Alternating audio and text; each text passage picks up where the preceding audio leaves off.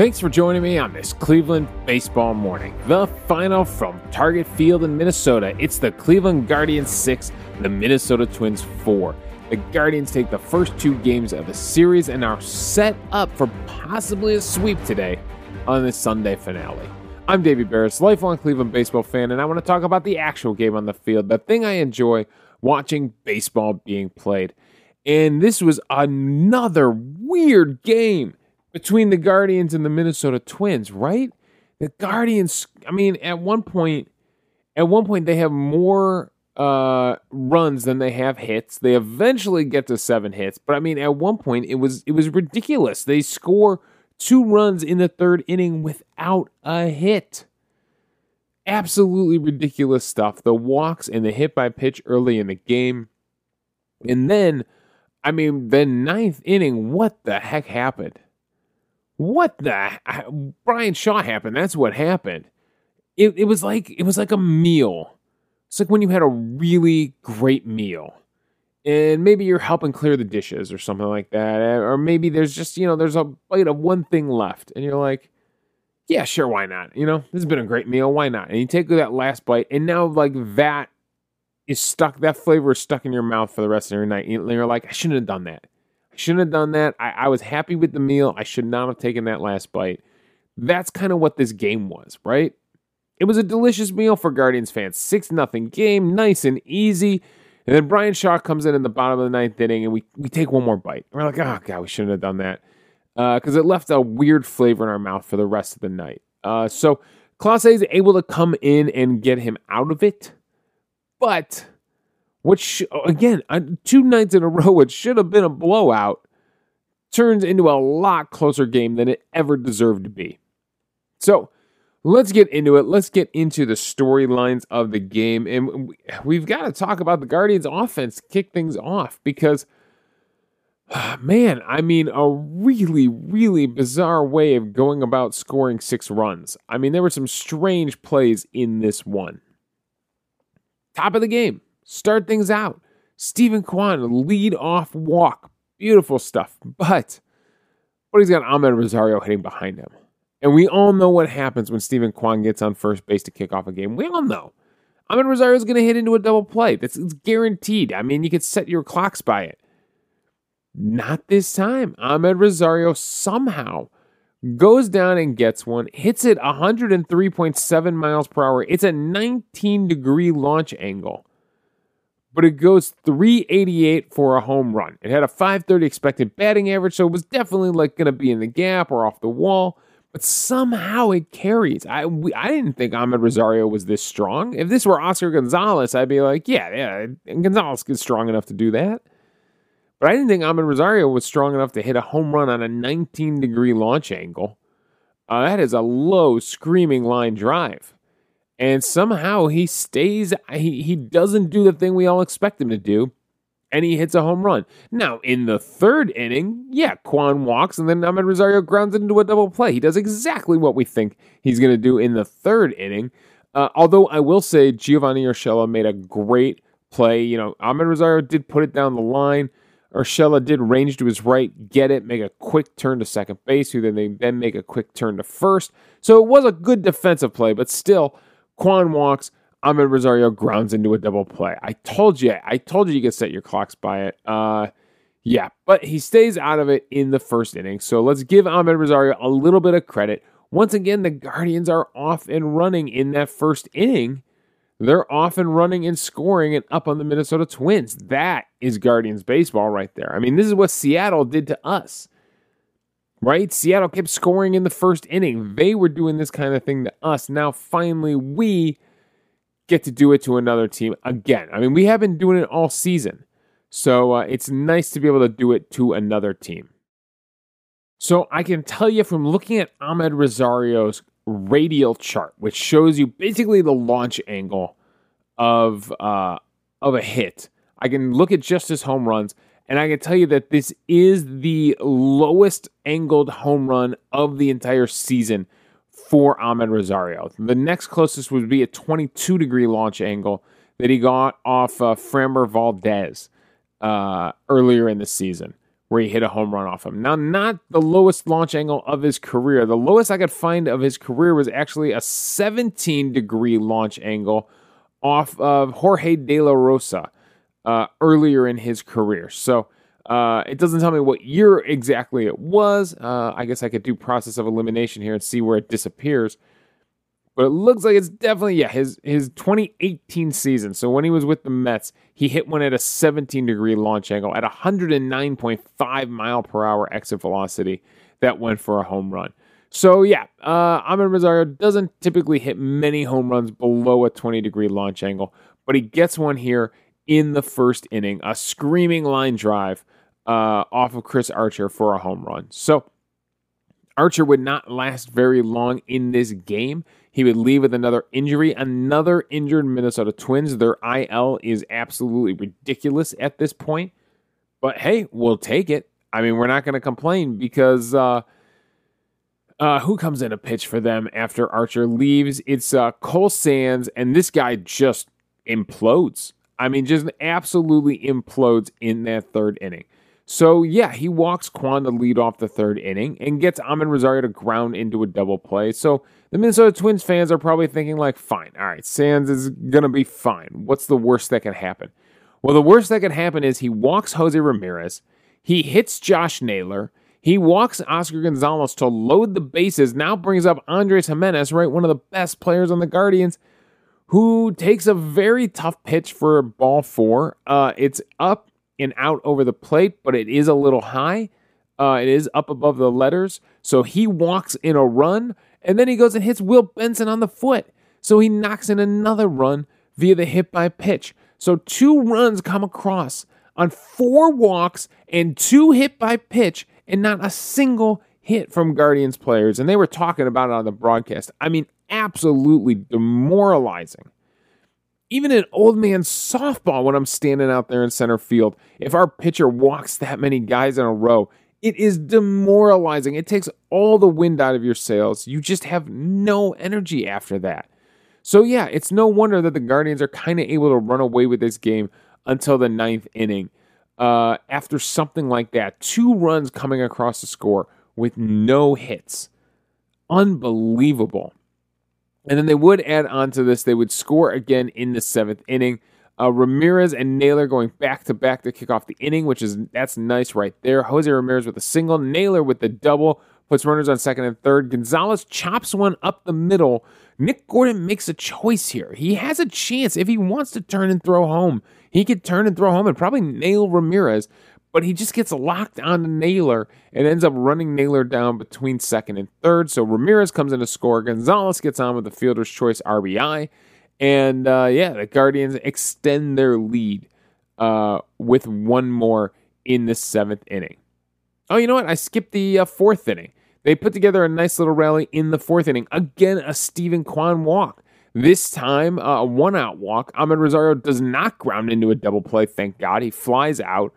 Kwan had stole second base. On the flyout, he moves to third. And then Jose Ramirez smashes one down the right field line. It's amazing this thing stayed fair over the first base bag because it definitely landed foul once it got past the bag.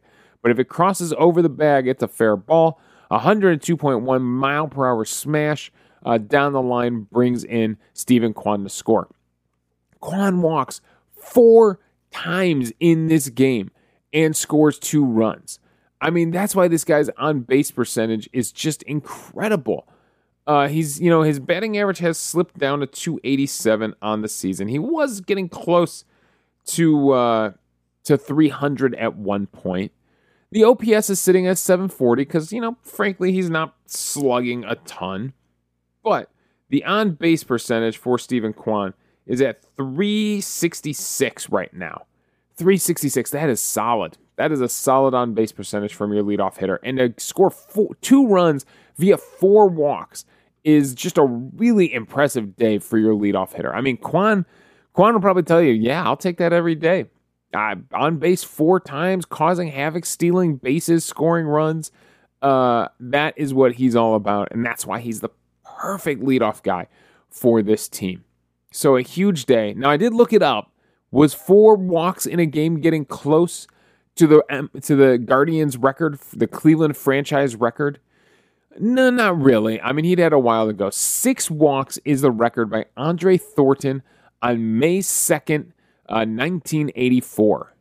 So there you go. May 2nd, 1984, Andre Thornton draws 6 walks in that game. So, Kwan didn't even have enough at-bats to get there to try to tie Thornton. So I thought it was worth looking up, right? I mean, at 4 walks, you kind of wonder, all right, what is the record? 6 in a game. All right, so that's what was going on with the offense. It was a weird way to score 6 runs. Some unexpected things. Amed Rosario with a line drive home run. Unexpected. All those runs being walked in and hit by pitches in the 3rd inning. Unexpected.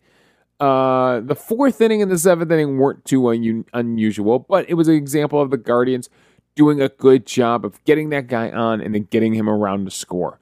One is a 1-out walk, one is a leadoff single, and they brought him around to score. So nice little rallies from the Guardians. That's more what we expect from Guardians baseball right now. So on the other side of this thing, we've got pitching and we've got defense, because we made some good defensive plays and we made some not so good defensive plays. So let's talk about that for a second here. Start with Andres Gimenez, who makes a beautiful diving stop off of Max Kepler in the bottom of the 3rd inning. Of course, it's the bottom of the 3rd inning. Gimenez, with runners on the corner, makes a diving stop to his left. He's playing Rover out in right field. Hamilton calls it out, says this is not going to be possible next season because of the rule changes. But Andres Gimenez with an absolutely beautiful diving stop. And what made it even more special is runners were on the corner. I mean, they had a chance to come back and put some runs on the board. It had an expected batting average of .730, and Gimenez absolutely robs them of a hit by playing that short field, that rover position. He's going to have his feet on the dirt next season. And it's going to be interesting to see where guys line up with their feet on the dirt. I mean, he could still be shifted over really close to first base if they expect someone to pull the ball that hard and sacrifice. They're going to have to decide where they're going to sacrifice the hole, right? Are they going to have to sacrifice it more up the middle, or are they going to have to sacrifice it between first and second? That's going to be a decision they're going to have to make against left-handed hitters all the time. They're going to have to make that decision against Jose Ramirez when teams face us. They can get the shortstop as close as they want to second base, right? So they could set him up the middle, but they're going to be sacrificing a hole somewhere. We'll get to the rule changes in a second. We've got a good email that came in from Chris in New Jersey, who's going to kind of lead us into that conversation about the rule changes. Then another Kepler play. Oh my God, this guy has to be just so pissed off at Guardians fielders right now. Bottom of the 8th inning, Benson robs Kepler. Now, there's no one on base. We have the 6-0 lead. So would a solo home run here be the worst thing in the world? Nah, probably not. But he flies out to left field. Benson goes back to the wall, leaps, snags this thing basically from the garden at the top of the wall. I mean, takes it from the flowers and steals this thing and comes back down with it. It only had an expected batting average of .230, so I don't know if it had been a home run in many parks. In Cleveland, it's probably off that 19-foot wall, but it's a 34-degree launch angle. It's .347 out there to left field and target field, and Benson with a beautiful leaping catch.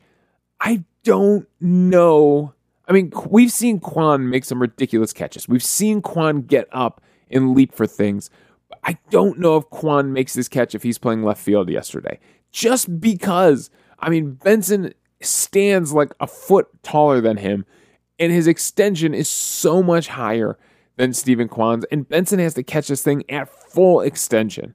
So not to take anything away from Kwan as a defensive fielder, it is just a fact that Benson is taller than him and has a higher reach. And so Benson makes a beautiful catch, and we've seen him make some beautiful catches out there in the outfield, especially going back on the ball. So another stolen ball from a Twins hitter, from Max Kepler, frankly. He's the victim of both beautiful defensive plays. Now, on the other side of things, there were some not so great defensive plays. Jose Ramirez is having trouble throwing the ball when he is charging in. I don't know what is going on. He almost throws one away at second base, but luckily Jimenez is able to keep a toe on the bag. He does throw one away here in the ninth inning. A ground ball. They think they're going to be able to make it out at first. And he absolutely sails his throw and lets a runner on. It goes as a single because he was charging in. I don't know. It scored as a single. But Ramirez definitely throws one away here.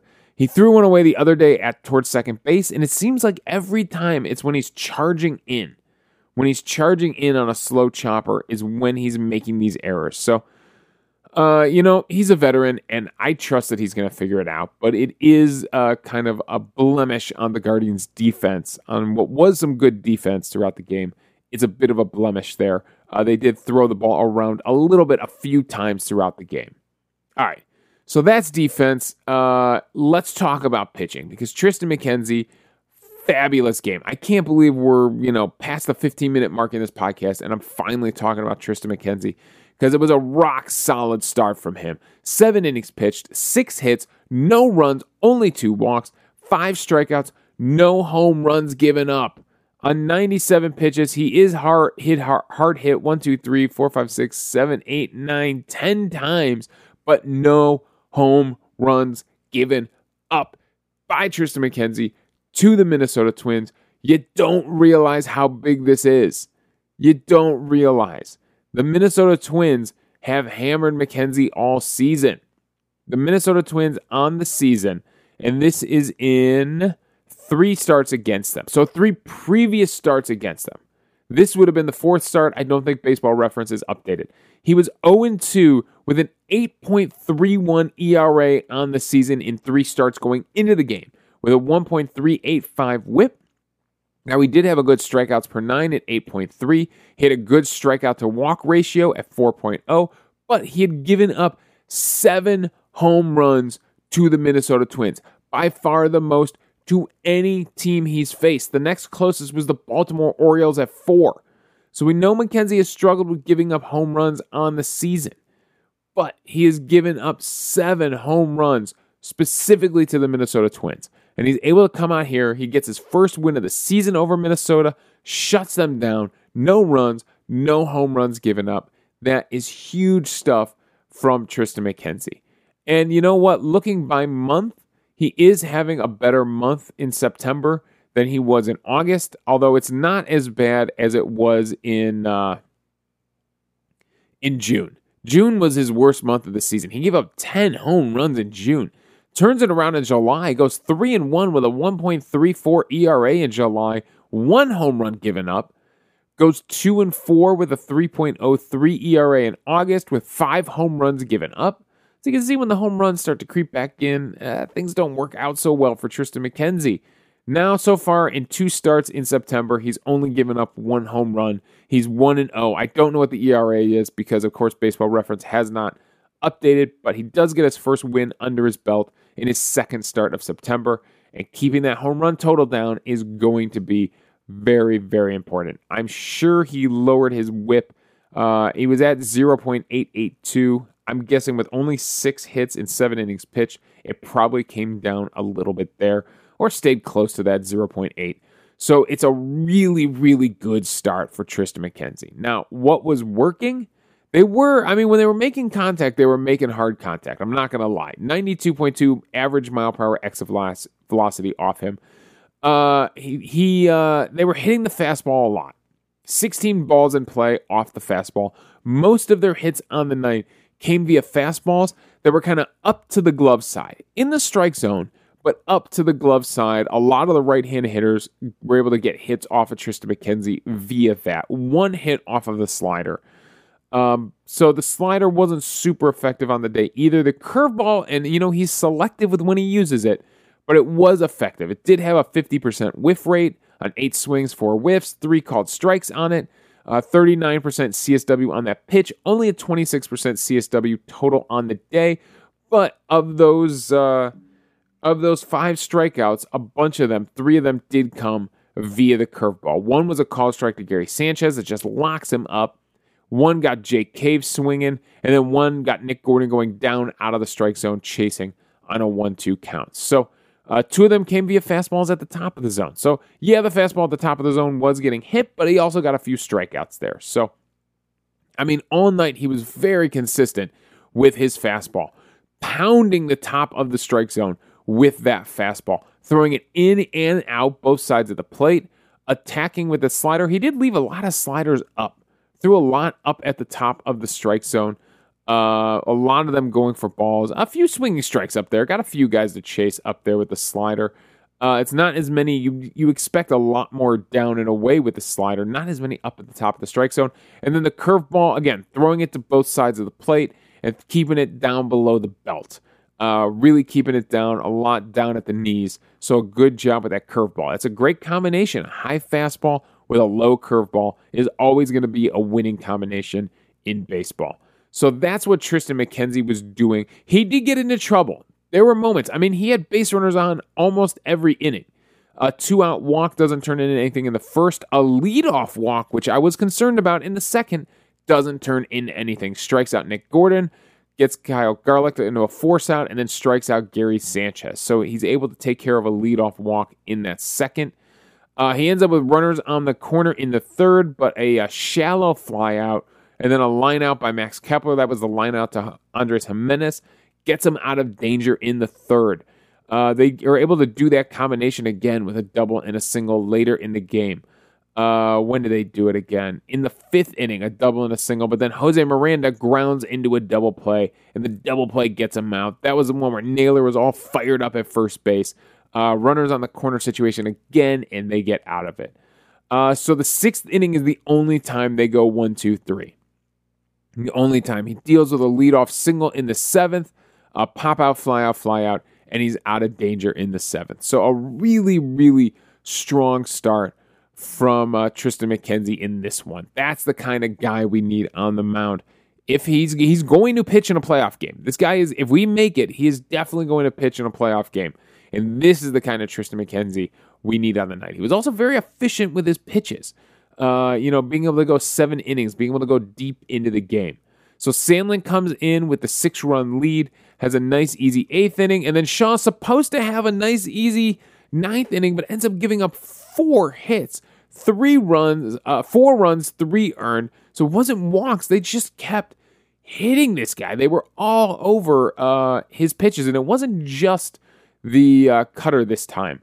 If we go over to the illustrator here and we look at the singles and the doubles, they hit his 4-seam fastball, and then they hit the cutter 3 times. Most of them were up at the belt. Most of the things that he was giving up were pitches that were middle of the plate, they were on the arm side of the plate, but they were right in the middle of the strike zone as far as height goes, right at the belt, and that's what they were hitting. One player, Giovanni Urshela, does go down and get one at the knees, cutter at the knees. So, yeah, of course it was mostly the cutter because that's what he throws. But they did get one 4-seam fastball in there. Jake Cave got a fastball for the double. The double that was hit off him was the fastball. So, Bryan Shaw comes in, and it's just a disaster.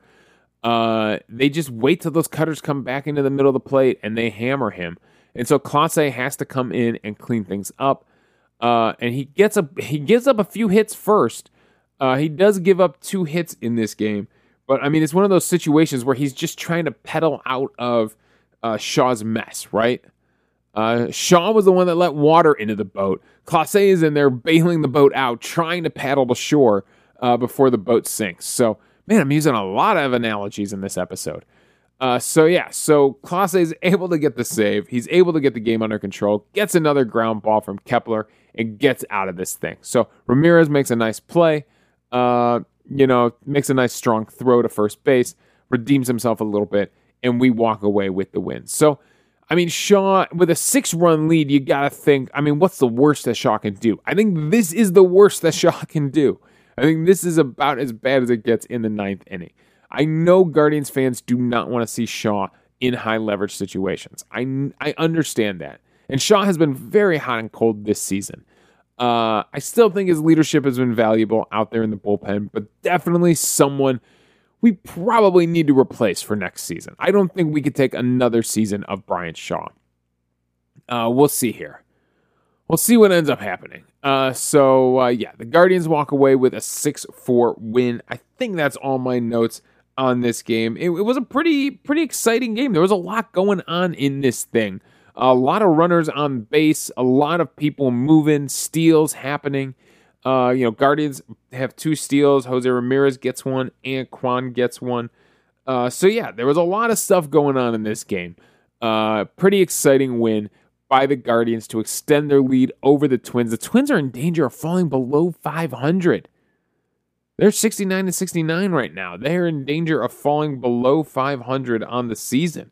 And now we've got the White Sox nipping at our heels, who are having an easy series out in Oakland. We play before them today, so they'll be able to see what we do. But it's a 1.5 game lead over the White Sox now, who we are about to face coming up in a little bit. We have 1 game at home against them. Then we have a series in Chicago. So 4 left against the White Sox. So still plenty of games left to decide this division. But yeah, it feels like the Guardians have the Twins number right now. If a few weeks ago against Seattle and Baltimore, it felt like the Guardians were the team out of momentum, that had run out of momentum. Now it feels like the Minnesota Twins are. It feels like they're just not there for it, right? They get a rally going in the 9th inning, but they just cannot come up with the big hit at any other point during the game. I'm sure they went 4 for 11 with runners in scoring position, but I think that all happens in the 9th inning. You know what? They had guys on with doubles, and then singles moved them to third and put runners on the corner. So those count as hits with runners in scoring position. Not all hits with runners in scoring position turn into RBIs. So they actually have a decent day of doing that. 4 for 11 isn't terrible. The Guardians went 1 for 7 with runners in scoring position, and look at them. They end up with a 6-0 lead. So it is a little bit of a weird game here. The Twins just couldn't get that rally. They just couldn't get that RBI until the 9th inning. And at that point, it was too late. So MVP on the day for this one, I was really tempted to go with Steven Kwan for the 4 walks and the 2-run score. It was just a great way to lead off the team, but I got to go with Triston McKenzie. 7 shutout innings is just a beautiful thing against your division rival. 7 innings, 6 hits, no runs, 2 walks, 5 strikeouts on 97 pitches. It's just a rock solid. That's the best way to describe it. It wasn't a record-setting start. It wasn't, he probably is going to pop up on Pitching Ninja's highlights a couple of times. Some of those curveballs were kind of nasty. I can see him getting a few Pitching Ninja shout-outs in his video today. But, it wasn't the best of the best from Triston McKenzie. He dealt with runners on base. He was hard hit 10 times, but it was a solid start. It was a really solid start and a win for Triston McKenzie and an MVP for the day trophy that he's taken home. All right, let's talk a little bit about these rule changes. Let's let Chris's email kind of lead us in here. Chris has a nice email for us. He says, what a nice start for the Guardians at Minnesota this weekend. Hopefully they can take another W today. Oscar Gonzalez just continues to post superb offensive numbers as he had throughout most of his minor league baseball career. I'm guessing this email was sent after that Game 1 victory. So we did, Chris. We got another W for you. On the rule changes, Chris says, I guess I'd have to consider myself a traditionalist and can't say that I'm a big fan of them. As far as the base size increases, it's really going to benefit fast, aggressive teams like the Guardians. For the shift restraints, I think the onus really should be on the hitters to hit it where they aren't and be able to go to the opposite field and not to artificially try to improve batting averages across the league. Finally, I think I dislike the pitch clock the most of the 3. I have some questions about this. So when would this either 15-second or 20-second pitch clock begin? And then what happens if a pitcher goes over the limit? Is there an enforceable penalty? So we are going to answer those questions. I'm just going to finish your email here, Chris. The ironic thing about these changes is that if the goal is to shorten game times, which I don't think real baseball fans really care about in the first place, increasing base sizes and shift restrictions only counteract the potential benefit of enforcing a pitch clock, right? A pitch clock might speed the game up, but more runners on base, more hits is going to extend games. Baseball is a thinking man's game, and a lot goes into pitch sequences and positioning on the diamond, and I just feel that these rules really limit some of the strategy. I haven't been a fan of Rob Manfred as MLB commissioner. I'd love to hear your perspective on these rule changes. All right, so here we go. Let's dive into the rule changes, and let's answer his question. So first, about the pitch clock, I honestly can't find a good quote about exactly when that clock starts? Is it when the pitcher steps on the mound? Is it when he receives the ball back from the catcher? I would assume it's when the pitcher receives the ball back from the catcher is when that clock is going to start. And yes, there is an enforceable penalty. If the pitcher is not ready to throw by the time that clock runs out, a ball is enforced on the count. And the same thing with the hitter. If the hitter is not in the box ready to go within, I think, 8 seconds, a strike is enforced. So there are penalties on both sides. It's not just the pitcher who's going to get penalized. The hitter has a chance of being penalized too. And it does increase the game time. I got to be honest, it did decrease game time. It did exactly what they wanted. I mean, I think it shaved like 20 minutes off of the minor league games on average. So, yeah, I honestly, these games that start at 7 o'clock and end after 10 at like 10:30, that's rough. It's a long game. There's something to a Cavs game that starts at 7 o'clock and by like 9:15, it's done. There is something nice about that to not, I love baseball, believe me, but I have a real hard time with cooking dinner and taking care of the kid and my wife wanting to do things. I have a real hard time being locked in for all 9 innings because it takes a long time, to get through a game. And there's a lot of stuff going on in my house at night. So it is the pastime. I like having it on in the background, but to tighten up games a little bit, to get those games done before 10 o'clock strikes for those 7 o'clock starts, it would be kind of nice. It would. I'm not going to lie. So I think if that answers your question, yes, there definitely is a moment where this clock starts. I'm going to assume when the pitcher gets the ball. And then, there are definitely enforceable penalties for both the pitcher and the hitter. Now, the thing about the shift and the bigger bases, they say it's more to prevent injury. Yes, it is going to help stealing. It's also to stop guys oversliding that bag at second base when they steal or third, which I always hate it. I always hate that a guy steals a bag clean, but because his body, because he loses contact with the bag for a split second, he's out. So it is going to help with that. Yeah, it's going to increase steals. They were seeing it increasing steals in the minors. They said that in the minors, steal attempts increased from 2.23 in 2019 at a 68% success rate to 2.83, so an increase of 0.6 steal attempts at a 77% success rate. So the steals go up and the success rate went up. And that is going to benefit the Guardians the way they're constructed right now. The the Cleveland teams of the 90s, no, not so much. But the way they're constructed right now, yeah, it's absolutely going to help them because they've got some speedy guys that will steal. But they say it's to prevent injury, and especially at first base, right? It's going to prevent guys from clipping each other's leg. We saw that twice right in the Seattle game where Ty France got hammered twice at first base and had to leave the game. So will this prevent injuries? If it does prevent injuries, that's a good rule, right? If it does prevent guys from getting hurt on collision-type plays at the bases, that's a good rule. And then as far as the defensive shift goes, I was thinking a lot about this. And, there are some things in place in other sports.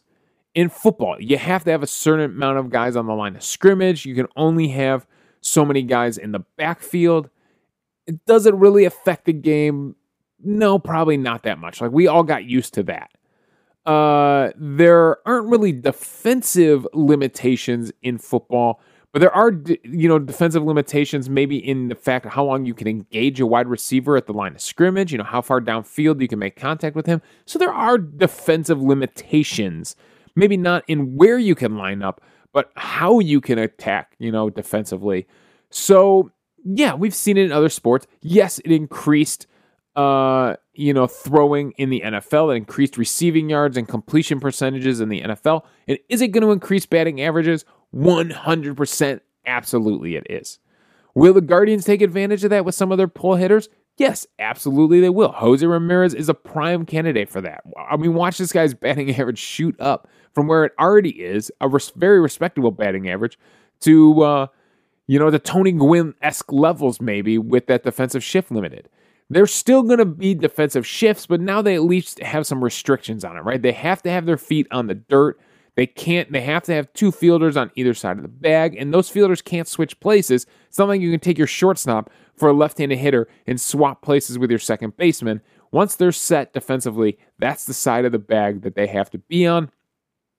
And, I was also thinking in basketball, right, where they restrict the paint, right? You can't hang out and just guard the paint.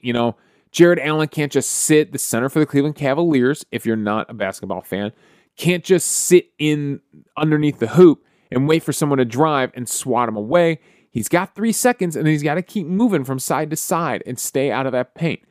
It helps the offense out, right? It opens up the lane so people can drive. Same thing here. I don't think we notice it too much or complain about it too much in basketball. I'm guessing after a few seasons, Chris, I think we're just going to start to get used to it. I think they'll find ways. What'll be really crazy, they don't have restrictions on moving outfielders. So it'll be really crazy if they start moving the left fielder over to play rover, right? To play short right field and create kind of a triangle situation in right and center against a Jose Ramirez type. Someone who is just determined. I hit the ball ridiculously hard. I'm just going to pull it. Good luck defense. Even with the shift on, he's like, good luck defenders.